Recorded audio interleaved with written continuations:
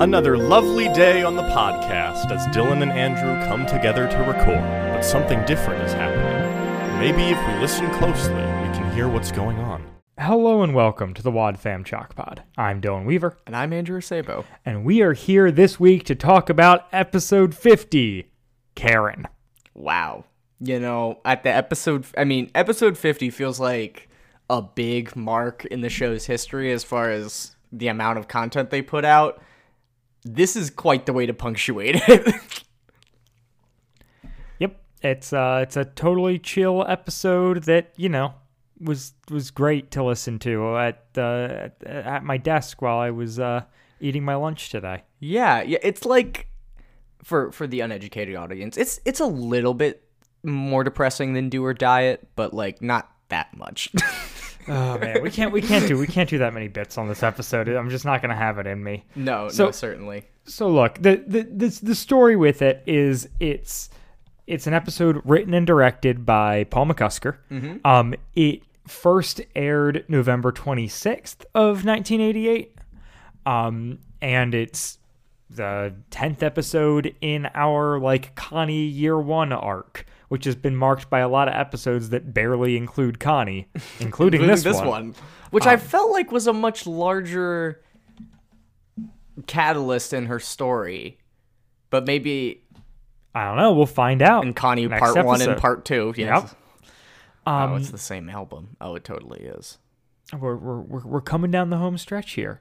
But yeah, it's a heavy one. Yes. So we have cast-wise for this episode, some of our classics being, you know, Katie Lee, Hal Smith. We've got Azure Janowski playing Donna, returning favorite. This is the first episode in which Patricia Albrecht voices Mary Barclay. Oh, she's Mary then for a stretch, but is not the final Mary. Yeah, like this is. This would be the Visitor's Mary, but not Pastor George Barclay Mary, correct. Yeah. But we talked about her because last episode she voiced Agnes. Oh, okay. And here she is playing both Mary and the nurse. Mm-hmm. We also have we have Sage Bolte as Karen. Mm-hmm. A fantastic performance, in my opinion. Sage is the daughter of Chuck Bolte, executive producer at this point. Jeez. And she will go on to be Robin Jacobs. Really? Correct. Wow. Congratulations. Really making the most out of what she was given to start out with. Is this her first episode on the show? Like her earliest? That's a great question. It might be. Apparently she was in Dental Dilemma, Doing Unto Others. Okay, so the answer is no. Yeah. We don't need to recap 4 pre-episodes. Yeah, 5 actually. But yeah. So it's not her first appearance, but you know, early one, whatever. Also, I 100% lied and am dumb. What'd you say? What'd you lie? So Julia Kazarian is the one who played Agnes, and she in this episode is playing Mrs. Murray. Mm-hmm. Patricia Albrecht did not play Agnes. That was me making a mistake. She just plays Mary in this and the next, like 4 Mary appearances. Mm-hmm. And I was also wrong when I said she's the Visitors. She is not Mary in The Visitors. She is Mary in Peace on Earth, which is another Christmas episode.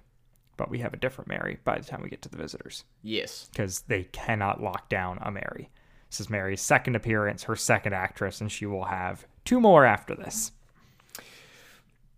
That is really actually astonishing considering the show's track record. Like, considering their track record, but once again, it's like early show plays by different rules. True. Because we also have we have the thing where like a kid plays a kid who's just like we have Brian Williams as a kid named David and Joseph Camarado as as just an unnamed boy in the audience. And both of those are just like the kid actors in the early days who get pulled in to play kids a couple times.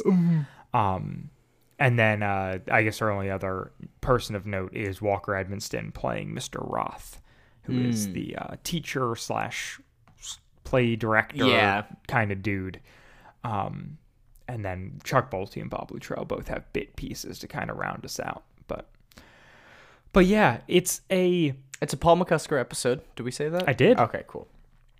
And I think, and we'll obviously be talking about it as we go on, but I think it's an episode with a really stacked cast. Yeah. Not necessarily in writing, but in what they're able to perform. Certainly. And I think a really important piece of that, that is, I don't know, incredibly interesting. This episode comes based off an experience that Chuck Bolte and his daughter Sage had. Oh, okay. In which, like, she had a friend who passed away. Wow.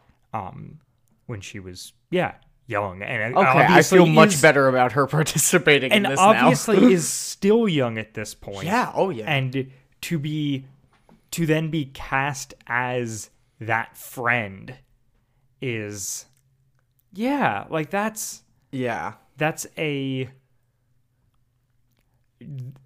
bold move. Big ask. Yeah, that is. Like, I really hope she was excited about it and wanted to do it. Yeah, or even if not excited, was just motivated, I should yes. say. Like I want to make sure she was independently desiring of this to happen. It wasn't Chuck being like, hey, so I know that thing happened, but would you mind doing the same thing again? Yeah, right. Like I have to hope that the people involved were not exploiting the situation. But he's got such a good dad voice, Chuck Bolte. I can't imagine he's a terrible dad.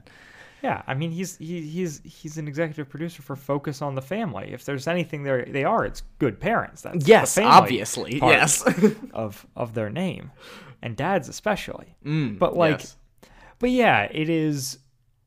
It's a. Where did you hear about this? Actually, where did I hear about what? That it was. Oh, it's in the official guide. Okay, complete cool. guide. But yeah, it is. It's.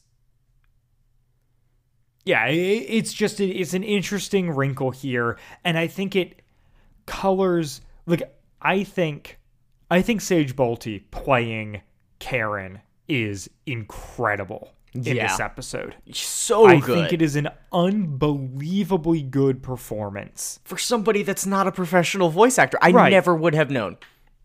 And that's it stood out to me so much listening to it. I haven't listened to a Robin episode in recent enough to know.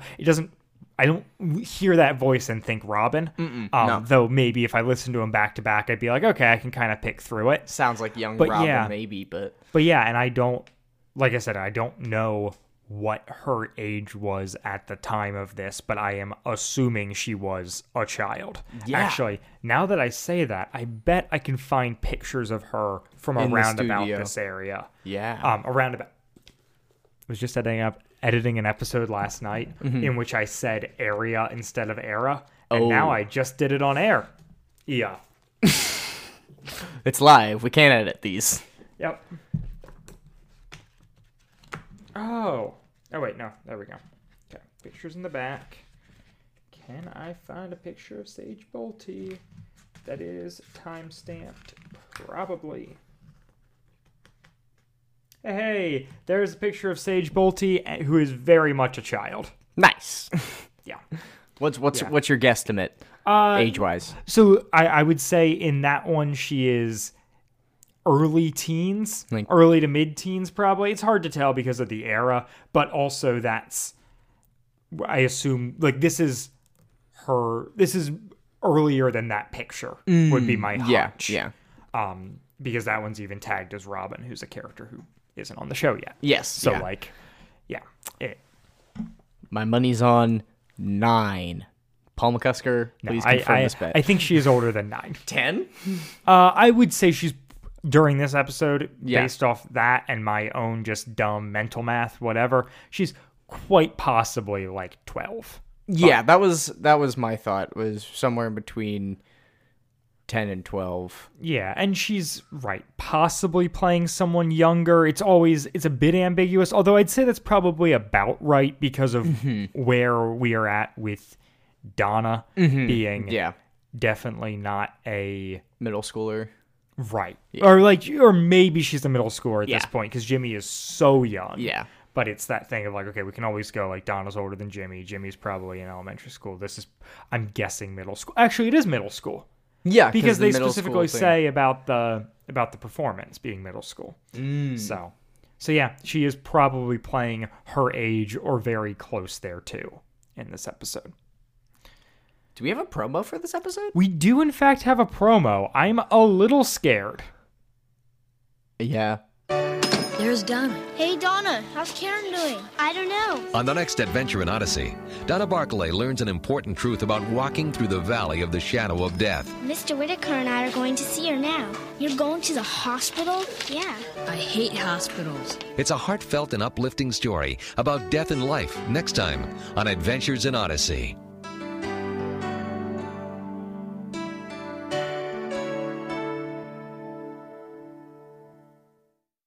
Okay.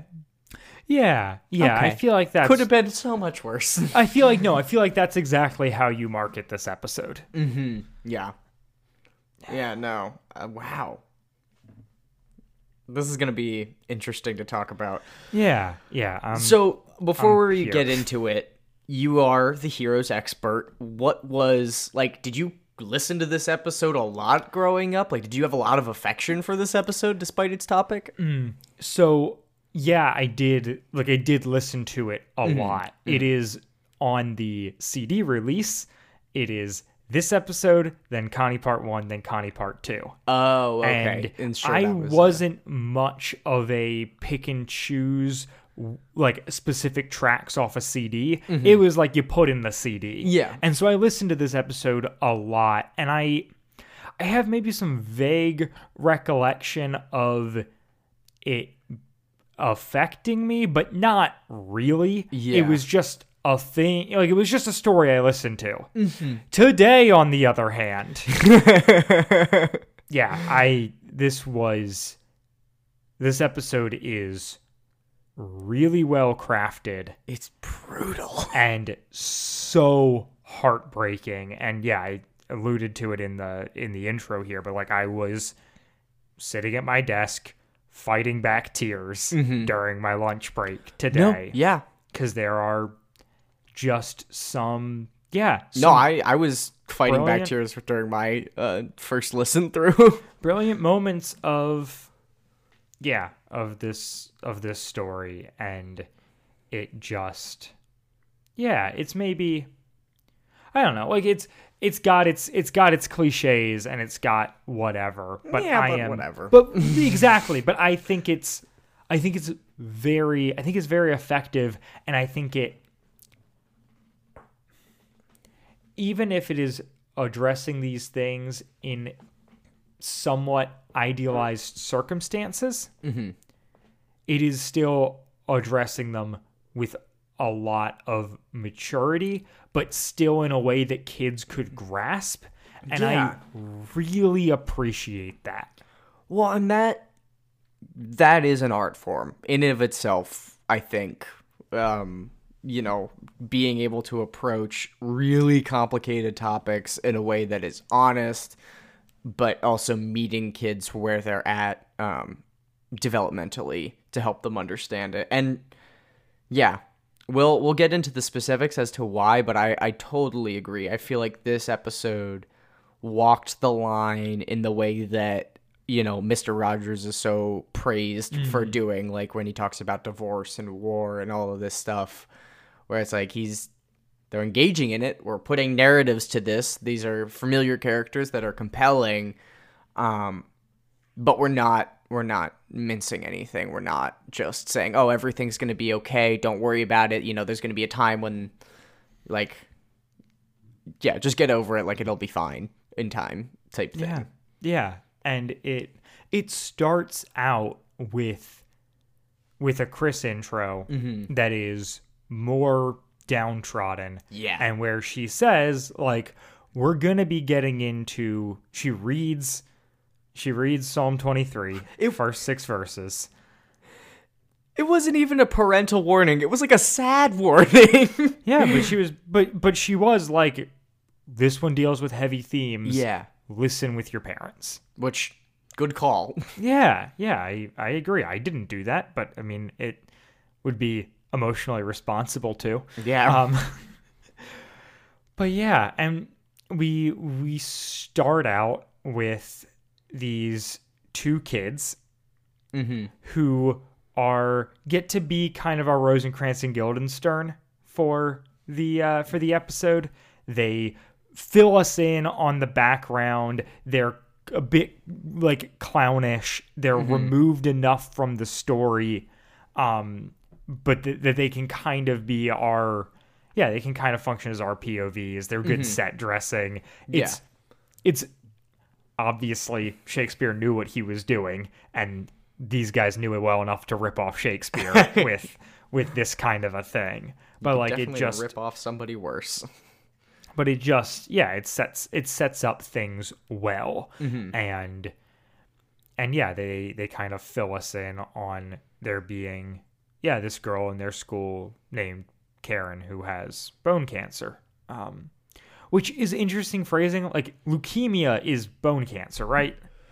Like, that's... No, I think leukemia is blood Oh, cancer? is leukemia blood? Bone. Oh, you I'm might looking be it up. right. What is it called? Doesn't have a clear name.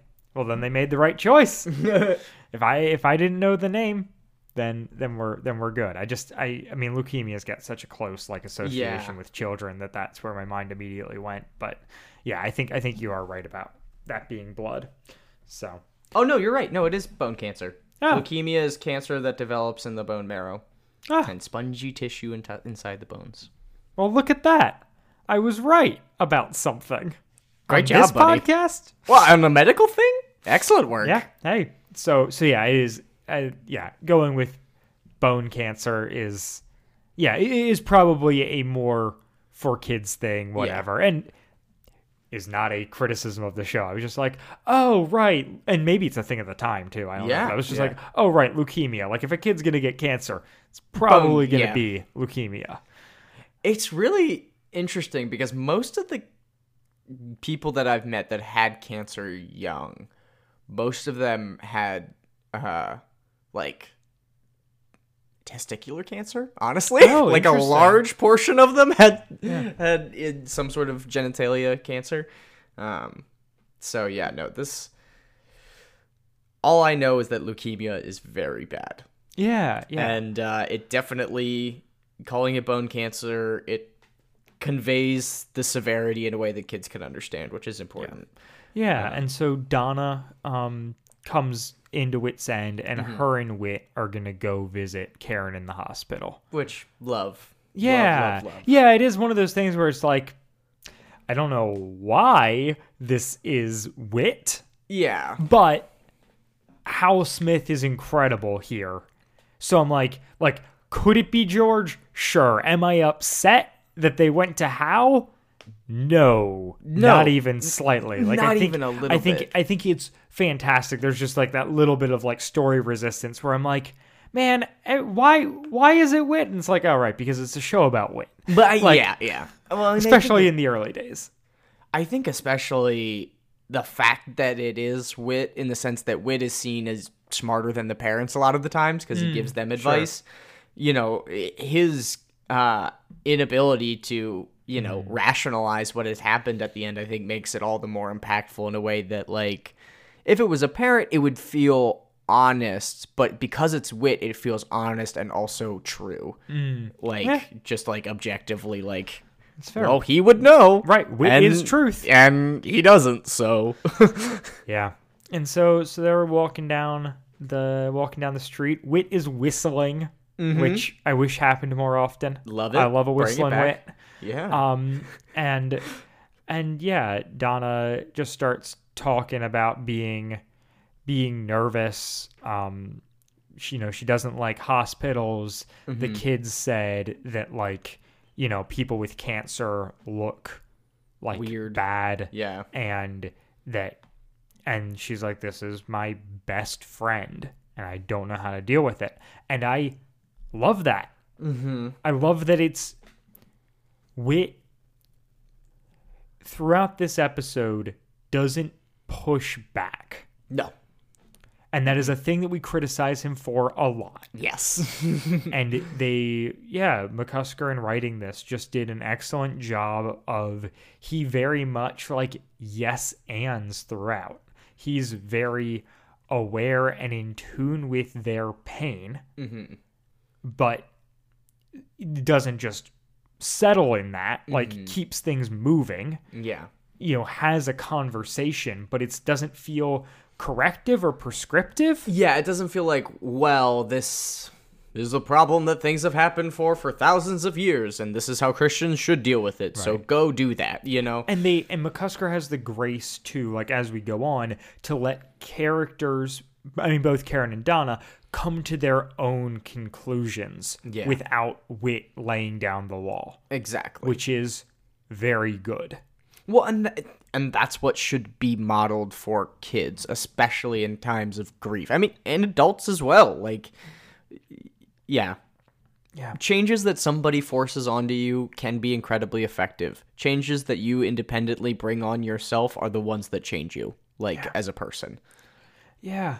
And so yeah, they get to the hospital and they go in, and both Whit and Karen are just playing it super cheery. Whit's like, you look great. Yeah, in a way, but not in a way that feels disingenuous. No, but in a way that is just, it's bringing levity to this situation, and Karen is incredible at that throughout. Oh my gosh, yeah. And yeah, she talks about, like, they bring her books, and she's like, if I had to watch one more soap opera or game show, I would have thrown, my water jug at the TV. Yeah. Like, and... Amen, honestly. Yeah, and she talks about missing school, and about how bad hospital food is. Yeah, playing marbles with her peas with her roommate. Yes, who's your Mrs. roommate? Murray. Mrs. Murray, the delightful older lady. She pipes in from the other curtain. Yeah, from behind the curtain. They pull the curtain open, and she immediately hits on Whit. Oh yeah, it's incredible. I didn't realize your guest would be so handsome. And I'm like, wait a minute, what's happening here? Oh man, Whit is a babe magnet. Yeah, and so they're chatting. Donna is slowly warming up to being in this room. Yeah. And, like, she never feels 100% comfortable, but she engages. Yeah, exactly. But she's not withdrawn, which would definitely, like, I don't know, be my move as a child. Like, I had a very, like, stuff like that is hard to engage with. Even now, stuff like that is hard to engage with. And I think nowadays I take much more of a Whit approach. I mean, you know me. Listeners, you might know me. Like, I will always try to lighten the mood if I can. Yeah, like, especially when things are hard. The two options that I have in my arsenal are joke or, like, ask people how they are feeling about the thing that they just said. Oh, okay, yeah. Like, okay, and, like, how are you feeling about that? What does that mean to you? Yeah. Like, not to just lay all my cards on the table. When I say those things to you, he Andrew, does mean them. I do mean them. But, like, yeah, if you ever come to me with bad news, I will either try and lighten it, or I will try and figure out how that is affecting you, because news in the abstract I can't operate with. Yeah, of course. No, and that's very smart and helpful, and I feel like, Yeah, that is the mark of somebody that's there just to help the other people. Like, you're not there for your own gratification. You're not there for any sort of obligation, or there's no resentment. You're there and you want the best, and you realize that looks the ways that you just described. Sure, and it's also that it's the piece of, I am just learning of this news, so my processing has just begun, and I process slowly. Yeah. But you are sharing this with me. You have been thinking about this prior to sharing it with me. So how has it affected you up till now? Is like, yeah, I don't know. I feel like such just a key way to talk through something with someone who's having a hard time. And depending on the relationship with them and the weight of the news and whatnot, sometimes I just flat out ask, are you wanting to talk through this, or do you just need a distraction? Yeah. And then that's a I can great go question. into Yeah. joke mode, or Yeah. I can go into talk through it mode. Sometimes you can intuit that, but sometimes if you've got a good enough relationship with the person, why bother? True. Like, True. you can just level with them and just Yeah. be like, hey, You don't what do you need to do what do you want from this? Yeah. Because I've got two modes I can very easily slip into here, and I'm happy to be whomever to you that you need in this moment. Yeah, yeah. Well, you contain multitudes, and some of which are more beneficial at certain times than others. Yeah. I have one offering for you to add to your grief support repertoire. Food. Talk about food. Bring food. Just see what their experience with food has been like. I've always found it's a safe. Like, oh, how's the food? The food here looks good. There's another place where the food's not great. Like, right. I mean, that lands into like the light knit distraction kind of mode, exactly, versus the engage it head on. Yeah, 100%. Yeah. And so, yeah, there's good interactions all around here. The room has a levity to it. Karen is not viewing this as a permanent, like, nobody's viewing this as a permanent thing. Yeah. They are all, I think, necessarily for where she's at with things, you just got to play it as this is where we're at the moment, but that's going to change. And yeah, and we kind of go out on they end up leaving, or sorry, do you have... Well, on their way out, they kind of talk about the experience with and Donna. Okay, and so with before that, I want to make one comment, which is as they're wrapping up to head out, they talk about, maybe next time we'll bring food or something, and Mrs. Murray says, "Bring me a cake with a file in it," which Whit and Donna laugh at, which is a good joke, but is not a thing I understood as a child listening to this episode. No, is that from a movie? No, I mean, it's just the classic, it's breakout of right? prison. Yeah, okay. Yes. I wasn't sure if that was a. How the heck did Donna get this joke? No, I don't think it's referencing anything specific. I think it's very Yeah, get me out of here. Right. Haha. Right.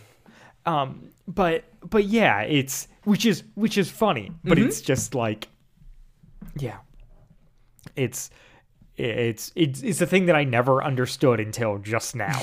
until on your lunch break. Yeah. There's a lot of pieces from this interaction that are like glued in my mind and whatnot. Even what they say about hospital food. Yeah, it's true. Like, yeah. and I was like, but you didn't actually, as a child, I'm like, but you didn't actually tell me what they think. Is playing marbles with your peas a bad thing? That sounds kind of fun. Yeah. And it was like, oh yeah, obviously, the joke is that the peas are hard, but it's fine. The other thing is Karen insisting that she's gonna get out of the hospital in time to do the fall show. Yeah, she wants Donna to talk to the director, make sure she still gets her spot, like they don't get rid of it, which listening to this, thought, there's no way, she's sick, they know she has cancer, they won't get rid of her spot. And then they cut to them like trying to get rid of her spot. Yeah, but you wanted to say something about them walking out that I cut you out on. Yeah, no, I just wanted to mention that, Whit does touch base with Donna on the way out, which is really good to check in and see how she's feeling after all that. And Whit kind of has the thing of like, well, I don't know how much we were able to help her, but like I do feel better. Yeah. And that is sweet. And like I Yes. think that's really Yeah, I don't know how much we cheered her up, but I'm sure feeling better. Yeah. Where it's like because they were all laughing and having a good time, Yeah. and Karen was not defeated. No, yeah, exactly. Even though she is in adverse circumstances, she's not. Yeah. She's not. Yeah, defeated I think is an excellent word. Yeah, but right. So then we go to the fall show where David, who is the child running the show, Okay. is just going down the list and is like, all right, well, we got to cut Karen. She's in the hospital. She was supposed to dance. She's not even able to Show stand. must go on. and the teacher, Walker Evanston, very graciously steps in. Well, Donna like yells across the room, and Yeah. the teacher's like, "Look, we'll figure out something for Yeah. her." But even he is not No. particularly positive. It is rough. He's like, well, just have her read some poetry or something. Like, we'll just relegate her to that instead. Where I'm like, wait a minute. There is a child with bone cancer who is very excited for this. Yeah. Yep. And y'all are going to treat her like an extra? Right. Yes. Yeah. It's brutal. But then Mr. Roth tells Donna to say to Karen to hurry up and get well, which I Yeah. thought was really sweet and it was well delivered. Yep. And like it provides those little kind of a little bit of spice of perspective from everybody else going on, so you can really see that like not only are the people that we focus the most on having a hard time with this, but this is like a really big thing for everybody. Right. And depending right, on what you're in a happens with small- Connie in the next episode, it small might community. even be, reinforced by that. Yeah. And then this is the scene this is the first scene of a few that wrecked me. This is Oh gosh, yeah. this is Donna and Mary, Mm-hmm. and they are walking to the hospital, Mm-hmm. and she breaks the news that like it came back harder Mm-hmm. than they were expecting. You know how cancer is. Like, you have to stop it before it spreads. Mm-hmm. You know, they amputated Karen's leg, Yeah. and it is such a good, I mean, it's an incredible performance from Patricia Albrecht as Mary in this scene. I think, and that's not to say, like, I think Azure Janowski as Donna does a very good job responding to that. Oh, but yeah. it is the brutalness of this scene. And it's like, even if you haven't heard this episode, you know, as an emotionally intelligent adult, exactly where this conversation is going from moment one. Yeah. Oh yeah. Like, it is, you're just like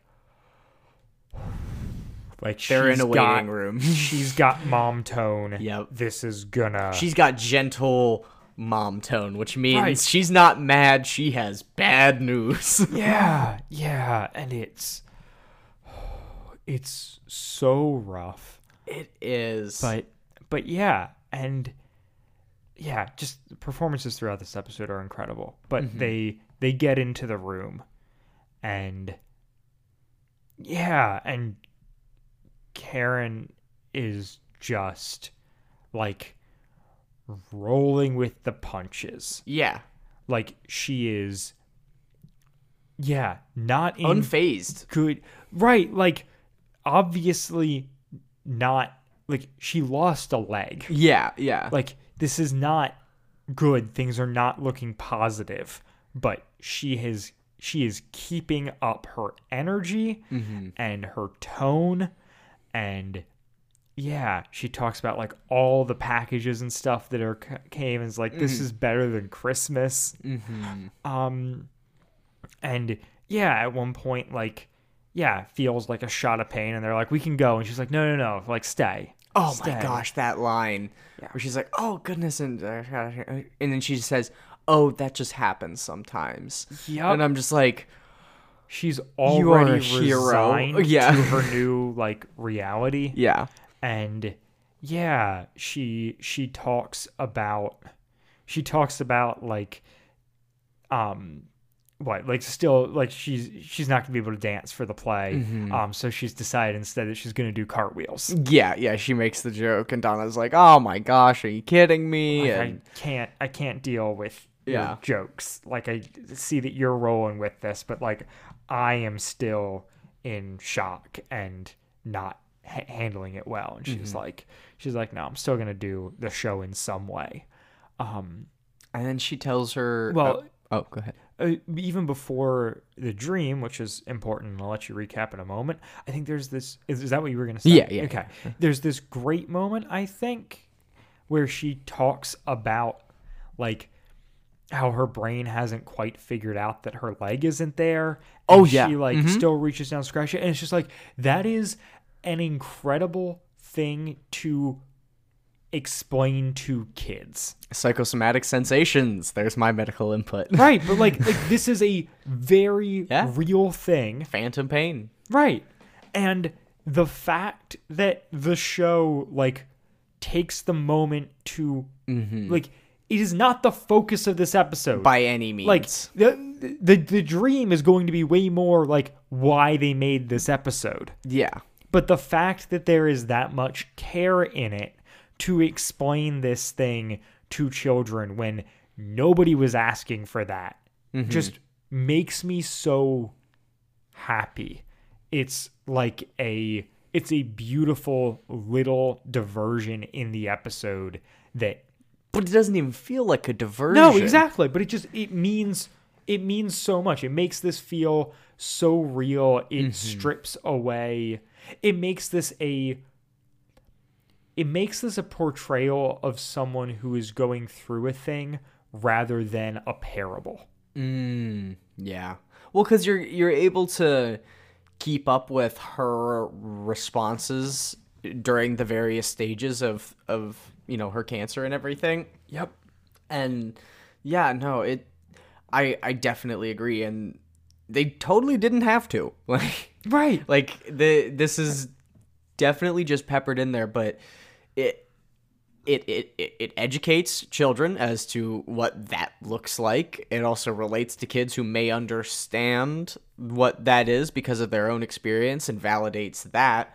And yeah, but it also like adds a bit of metaphorical black to the color palette that you're making. It doesn't overtake it or anything like that, but it provides a bit of depth there that really, I think, heightens it, benefits the whole episode and where they're going with it. Yeah, and we also find out during this is the scene where it comes out, or like Donna is taking care of Ferguson, Yes. Karen's cat, while she's in the hospital, because Karen's talking about like my How's parents Ferguson? are, yeah, she's like my parents are either here or at work, like they don't have time for him, and that is once again just like horrible realities of the situation, very clearly, Incredibly peppered in. right, just that are just there, but even though he's not a credited writer, Chuck Bolte on this episode, like even though it's credited to McCusker, he's obviously executive producing. This is a story inspired by His experience. right, the experiences of those around him, and by proxy him, and you can tell this is being written from a place of actual knowledge and experience. Yes, 100%, which Odyssey notoriously doesn't always do. Yeah, But they really, when they do, they knock it out of the park. Yep. Yeah, I mean, we talked about it during Pastor George Barclay stuff a lot, of just like engaging with people who were pastors' kids and and pastors' families, and just like all the dynamics of that. But like, yeah, they have the capacity to do it, and it's so clear and beautiful and well played out here. Just how much they have inside knowledge and are able to sprinkle in nuance and reality into this episode. And then we get to the dream. The dream. So Karen has a dream that Jesus is healing people, and Jesus goes and talks to her and says that she is. He doesn't heal everyone. No. And he says to a bunch of these people, like, I've got something better for you. Yes. And then he turns to her, and Donna's like, he turned to you, like they do like that. Yeah, and little Jesus back said, and forth. Karen, or I have something better for you too, Karen. Yeah. And I'm like, wow. Yeah. Has anything like that ever happened to you in a dream? No, my dreams are very, very, very boring. Yeah, I don't have any. The closest thing I have was like I had like a wake in the middle of the night, like clarity, where I was like, there was a decision that like wasn't even really on my radar as a decision, just something I'd kind of written off as like, no, that's not happening. And then I like woke up in the middle of the night with the like, oh crap, I think I got to do this. And then That's how the podcast started, isn't it? you're not that far off. But yeah, but then it just, right. So then that snowballed into conversations and whatnot that then led to that thing actually happening. But that's not, by no means Not to this level. No, but yeah, this is the thing that people do have experiences with, and I'm not one of those people. I don't know that I really know anybody who has those types of dreams personally, but I've definitely listened to a handful of sermons where pastors have talked about you hear about this kind of story, and it works well as a story. Like, Yeah. I mean, it's and I love like this version of it versus like the heaven is for real or whatever. Like, this is they make this pretty palatable, and it doesn't, I think partially because of Karen's attitude and whatever up to this point, this doesn't feel like it is some outside force intervening. No. Like, this does feel like it's coming from within, whether you take that, it's her subconscious coming to terms, whether you take that Holy Spirit, divine intervention, however, but it's not like there's some external force that then makes some radical change in her life. Yeah. It is very much like her coming to terms with this thing and it happening. It's like there's not any new information here that she didn't have before. It's just a clarity. Yeah, it's clarity and it's perspective shift. It's right. It's what this episode is trying to say, and as it engages with death, which is that death sucks. Lots of people die, and it's bad. We cannot do anything much about that. But that's not all of it, and praise God because we believe in something bigger and better than that. Yeah. Yeah. Amen.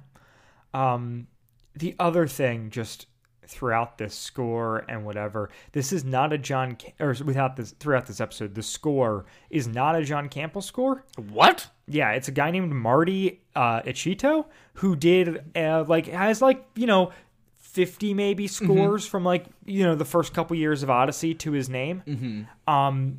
Any other major hospital episodes that you recognized? No. Okay. I think the only other episode that we had covered that he had scored was last week's episode. Oh, okay. But it's a great score. And it just hammers home the emotion in that way that music can do so well. Well, especially late 80s, early 90s, synth does, where it's just, it's so dramatic and almost romantic in the larger than life sense. Yeah, capital R romantic. Yes, Yeah. precisely. And then we go to the talent show or the fall show or whatever this Fall is. festival. And we get once again like our kids from the beginning are sitting in the back of the auditorium chatting about this and talking about like, oh, I guess Karen's gonna be out here. Like I heard like she has to wear a hat now, because the chemo makes all your hair go away, and yeah, she's not gonna dance. Like they just kind of get us up to speed in a way that feels not irreverent, but not like horribly so. It just feels this is the way kids talk. Yeah, exactly. They don't understand the full offensive, No. but they're not coming at it with the weight that everyone else is. They don't have the direct connection. This is just like a human interest story in their lives. Yeah. The Statler and Waldorf or whatever for all you Muppet fans.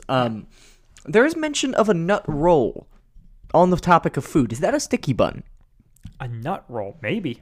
I don't know. Yeah. Chalk Squad, if you know the difference, please tell me. Yeah, I've not I heard of am not able to Google. I'm so heard sorry. of a nut roll, but yeah. And so yeah, Karen comes out onto stage. Oh my god. Yep. I'm gonna knock over my microphone. And is like, I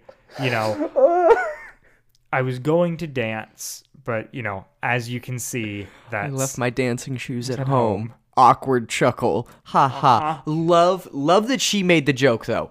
Killer. Yeah. That is a Banff move Yeah. right there. Yeah. Oh, there's a great moment with the kids in the back of the auditorium where they're like, she's faster on crutches than she ever was on both legs. Yeah. Which is pure kids, and I love Yeah. it. But yeah, I left my dancing shoes at home. And then she says, I was going to sing, but I just kept getting, I couldn't get the words to come out right.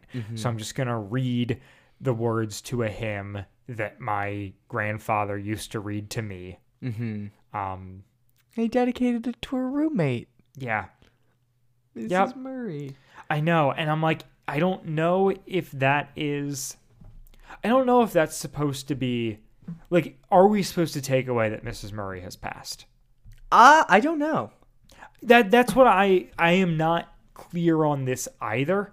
It might be Mrs. Murray is still stuck in the hospital, and so this is like her getting to be out. But I also could read it as she has passed. It doesn't matter.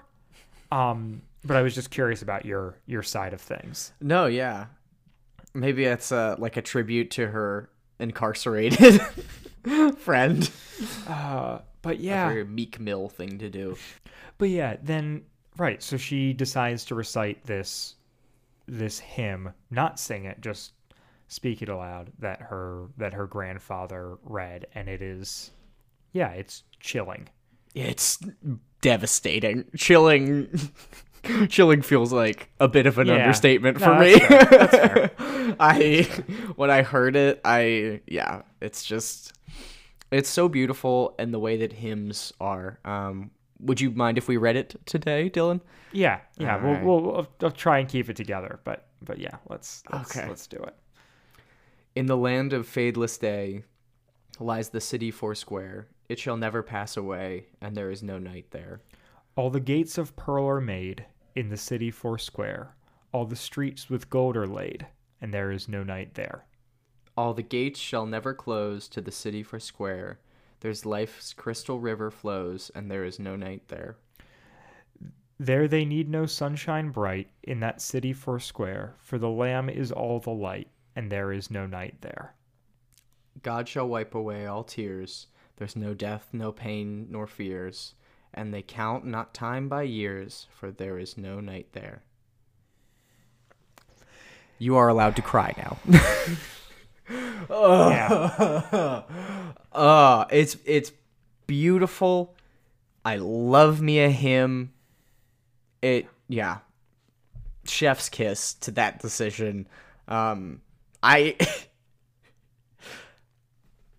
I I wonder what it must have been like for Chuck Bolte to make this episode and include this portion of it, because that wasn't most likely something that happened in his experience, how that impacted him. Yeah, well, and for Sage Bolte to read that aloud. Mm-hmm. Yeah. With it having been her friend. Yeah. Well, and you can hear it in her voice in a way like... Oh, this is like, it's the first moment where we hear the like Karen tone shift. Yeah. Like we get glimpses of it throughout when she kind of makes the passing comment about the pain or whatever. But like this is her really, really punching hard, and it's There's a bit of Eastern philosophy that suggests that you are only your most alive when you are the closest to your death because you appreciate being alive the most. And I think the tonal shift is a bit emblematic of that, where it's like she feels almost mythical because she is so alive and so present despite everything that would try to take that away from her. Yeah, I mean, even the way the kids are talking about her, the way, it's just all. And there is no right there, or no night there. My note is oof right in the feels, and that is a gross understatement. Yeah, and then she's back in the hospital. Again. We have our one scene with Connie where she cries out and she's like, I don't understand how a girl alive as Karen is could get cancer. It's just not right. And Whit goes and is like, I don't understand it either. All caps. Whit admits he doesn't know. Like, I just, at times like this, I just have to hang onto my faith and trust that God is in control. And that's the option. Yeah. At least in my life, for people who have other solutions out there, hope they're constructive. Yeah, exactly. And I don't know if you don't give this one a spin, I guess, but like, that is just, it's brutal. And I'm like, I've not had a lot of loss that is particularly close to me. That is, as most things do, grows with passing years. But yeah, I mean the closest, my grandfather, that's a couple years ago now. Pre-podcast? No. Okay. No. We recorded during that time. Yeah. Like that. It was. Oh yes, I do remember. I do remember now. Yeah, he was fairly old, so it wasn't. I imagine grappling with that is way harder when they are young. Yeah. It came. It was not really on our radar. He was doing fine-ish. Had always struggled with some health stuff, but was like in good shape, and basically, over the course of a month, just went. Yep. And it did not have that abruptness. I think myself, the rest of my family were all able to make peace with it pretty well, knowing his age, the life he lived, the faith he held, made it all easier. The fact that we could all do it together as a family made it easier. But I was very, like, and I didn't have an incredible relationship with my grandfather, but like, you know, I knew him my whole life. Yeah. He was 20 minutes away, spent a lot of time over there, was there a couple months prior to his passing, slightly frustrated at a computer situation that I was dealing with on that. I think I where they remember just you talking to me about didn't that. Yeah. know their password for their Google account, and it was a nightmare. And yeah, I spent like 2 evenings immediately after work there, and just went on and didn't feel like it had any conclusion. But like, oh, so glad I had that time. Yeah. Like that was in August. He passed in October. Like that was, yeah. So yeah, there was just a lot over the years, but it's like that, even that being, yeah, my closest encounter with death was like kind of as ideal as it could be. But still world breaking a little bit. I mean, yeah. That's Not comfortable. No. But I'm just like, to be grappling with it as a child when the person is also a child. Yeah. To be grappling with it as adults when this person is a child. Like all of that is just like I can't imagine. Yeah. I don't know if I've told this story on the podcast before. I'll keep it short, but when I was 11, I want to say, maybe 12 at the time, I was playing on a travel soccer team, like a club soccer team that was an age bracket older than me. And one of my teammates killed himself. He was like 13. And that was like the first time I knew, like, one, it wasn't the first time somebody I knew had died, because like I had a neighbor who died pretty young. But I was definitely old enough then to really not really comprehend it, but to appreciate fully how freak of an occurrence what had happened was, and how devastating of a loss it is that he was no longer there. And even though like, he wasn't somebody I was close with, it was just he was just a teammate. But that was like a really good example of like in my life, just adults had no clue as to what to do or how to explain a 12-year-old who was, on a travel soccer team killing himself. But yeah, no, it makes it take on a different level. And even then, it wasn't until like my grandfather died, and that was very sudden, and I was older. I was in 6th grade when that happened.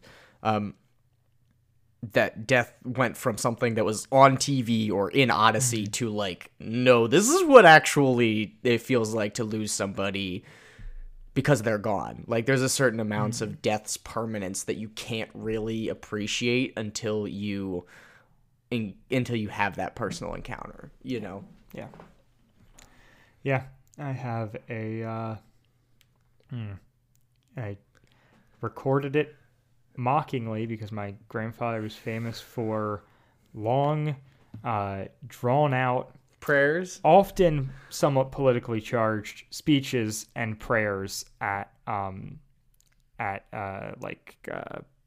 family gatherings and whatnot, a couple times a year that we would chuckle at and make fun of, and just there was always a couple good nuggets, but also a bunch of stuff around it where we were just like, what is happening? And so the Christmas before he passed, so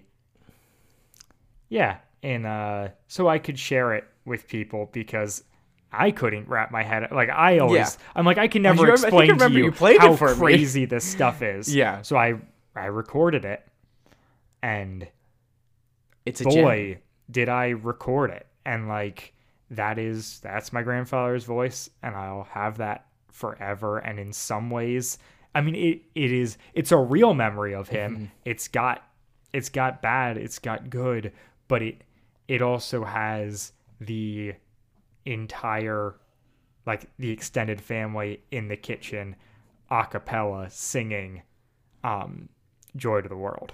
Really? And because That's so beautiful. he literally like didn't take a breath in the transition. And so I didn't pull out the phone to stop the recording. Yeah.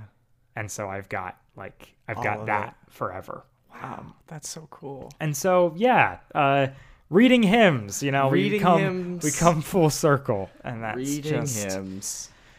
Yeah.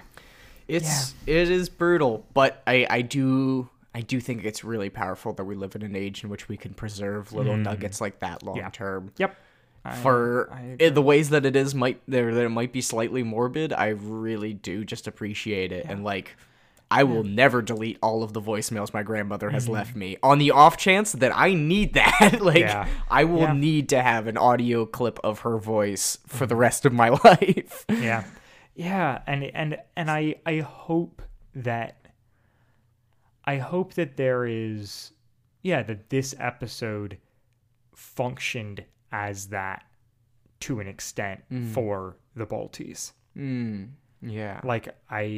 I hope that this, I don't know, is part of her processing through and healing from it. And well, a triumph, I mean, you can't defeat those feelings, but you can acknowledge them and you can embrace them as a part of yourself and move forward with them. Yeah.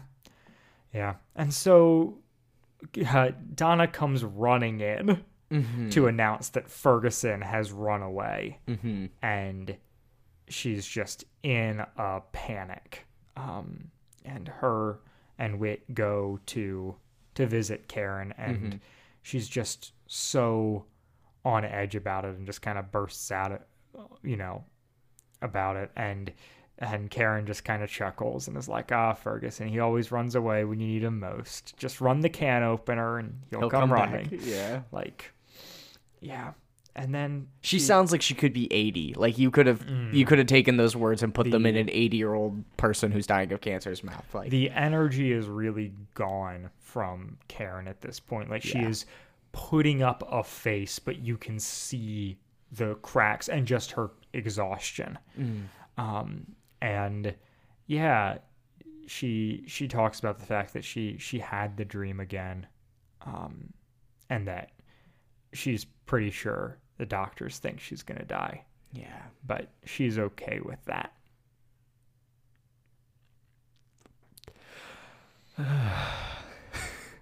And then she asks Donna to keep Ferguson.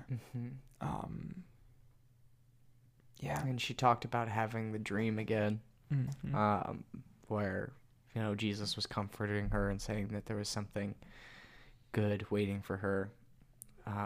And Donna talks to her, or Karen kind of comforts Donna, saying that we'll see each other again, and we'll have all of eternity to be friends.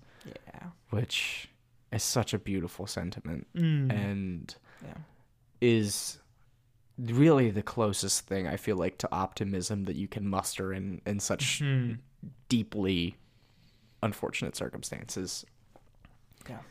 But in her defense, that is Christianity, in my opinion. It is the undying hope. It is the unkillable hope for redemption and restoration that we have in Jesus. Yeah, amen.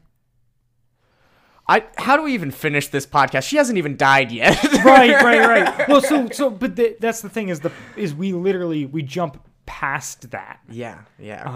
We jump past the funeral, and it's Whit and Donna talking about it and talking about the funeral and how, Donna says, I think Karen would have liked it.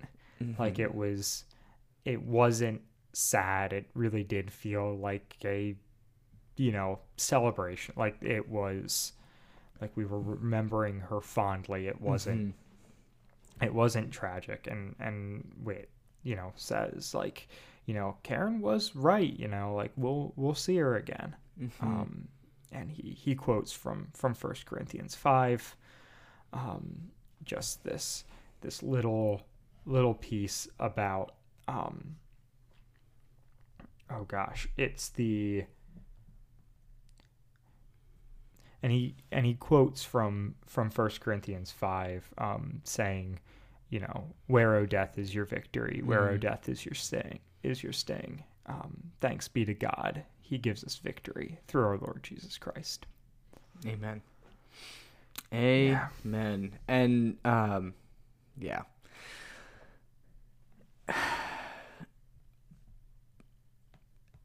Before we conclude, which the episode's not quite over yet, but we're about at Sure, the end there of is it. a scene, Yeah, or a moment. Yeah, there is a moment. Karen describes death as like a door, and on the other side, it's warm and filled with God. How does hearing that make you feel, and how do you feel about that understanding of death? I think it's very emotionally resonant. Mm-hmm. I think that the idea that she's passing through to something else, and that something else is like the warm and full of light is so good. Yeah. Like just this idea that it's like I'm leaving behind her world, which has become cold and dark as she has like continued to go through this she's just been beaten down by this fight. To then have that thought that it's like out there beyond, like there is, That's beyond understanding. right, there's something still out there for me, there's something to come, and it is good. Amen. Yeah, no, I really agree, and I deeply appreciated that particular metaphor of being used when talking about death. Yeah.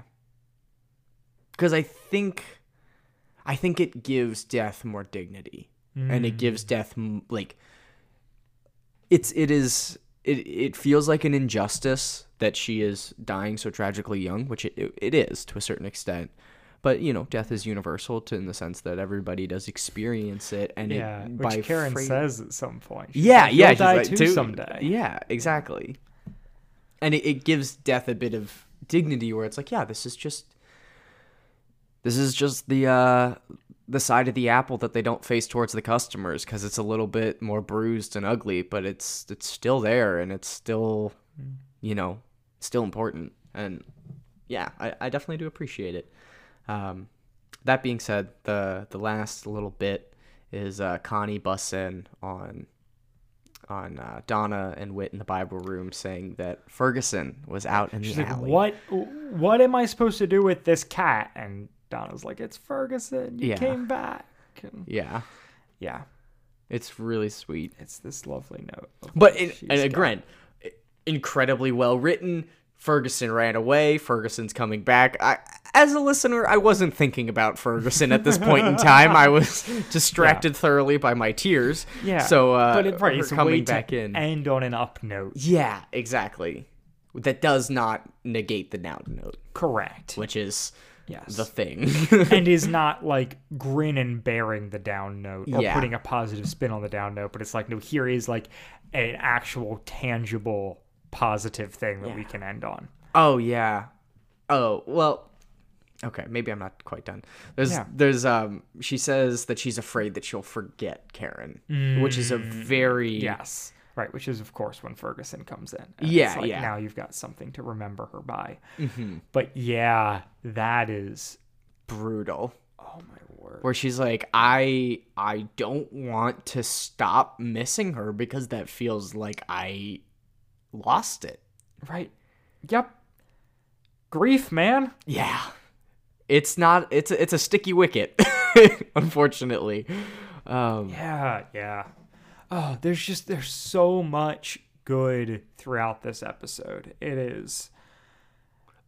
Yeah, it's really, really incredible. Well, and I think, you know, to kind of put my feelings in summation, because they had the firsthand experience, this translates so well. And Odyssey being able to tell this kind of a story so effectively and maturely is a testament to one of the highest highs that the show can have, which is making something that, even Disney Channel is not going to really want to touch, and making it beneficial and constructive and real and also humorous at times for kids. Yeah. It is just so well handled. Show me the episode of Hannah Montana where Lily dies of leukemia. Okay, it doesn't happen. It's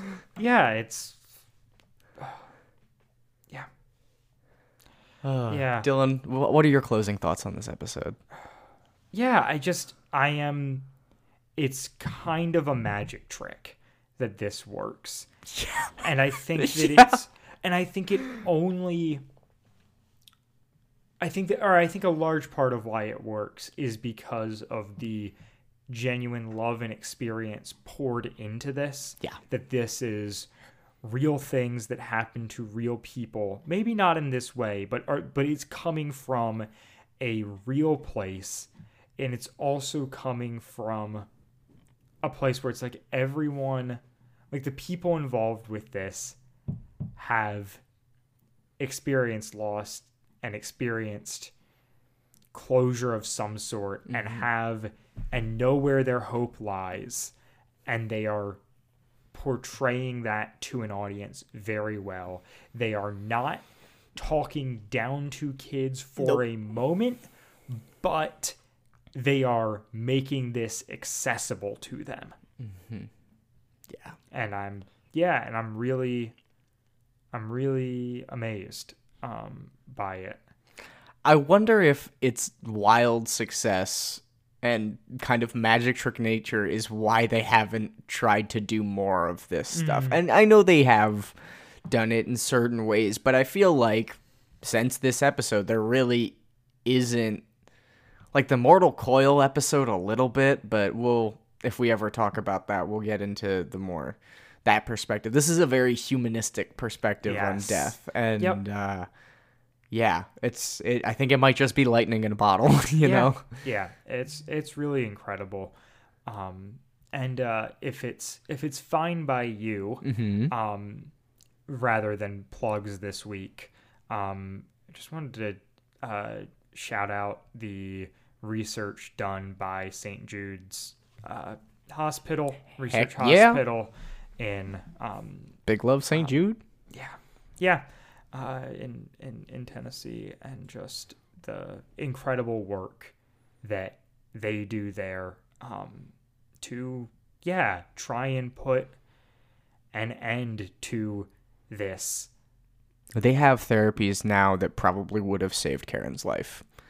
They have, especially for bone cancer, because I did meet somebody who had that as a child, and she was able to go to Philly and get it taken care of. It was expensive. It was a long, brutal process, but shout outs to the people that do the work that makes that happen, because they don't have their own podcasts, and they should. And it's like St. Jude's is not just the research, but is also helping with funding and support groups and counseling and all of the things involved therein. And so I just want to give a plug for them. I will throw a link to donate in the show notes. And we can go out on that. And next week we're going to talk about Connie Part 1. I'm sure this will have no influence on that episode whatsoever. Join us for that in a week. Bye, guys. Bye. WadFam Chalk Pod is a presentation of the Lidditz Podcast Co-op. This show is a fan podcast and has no official affiliation with Adventures in Odyssey or Focus on the Family. As such, the copyright is ours under Creative Commons. Follow the podcast at WadFamChalkPod on Twitter and Instagram, or email us at wadfamchalkpod@gmail.com. Karen is hosted by Dylan Weaver and Andrew Acebo, and edited by Dylan Weaver. And I'm Nathan Haverstick, hoping you'll join us again next time for more of the Wad Fam Chalk Pod.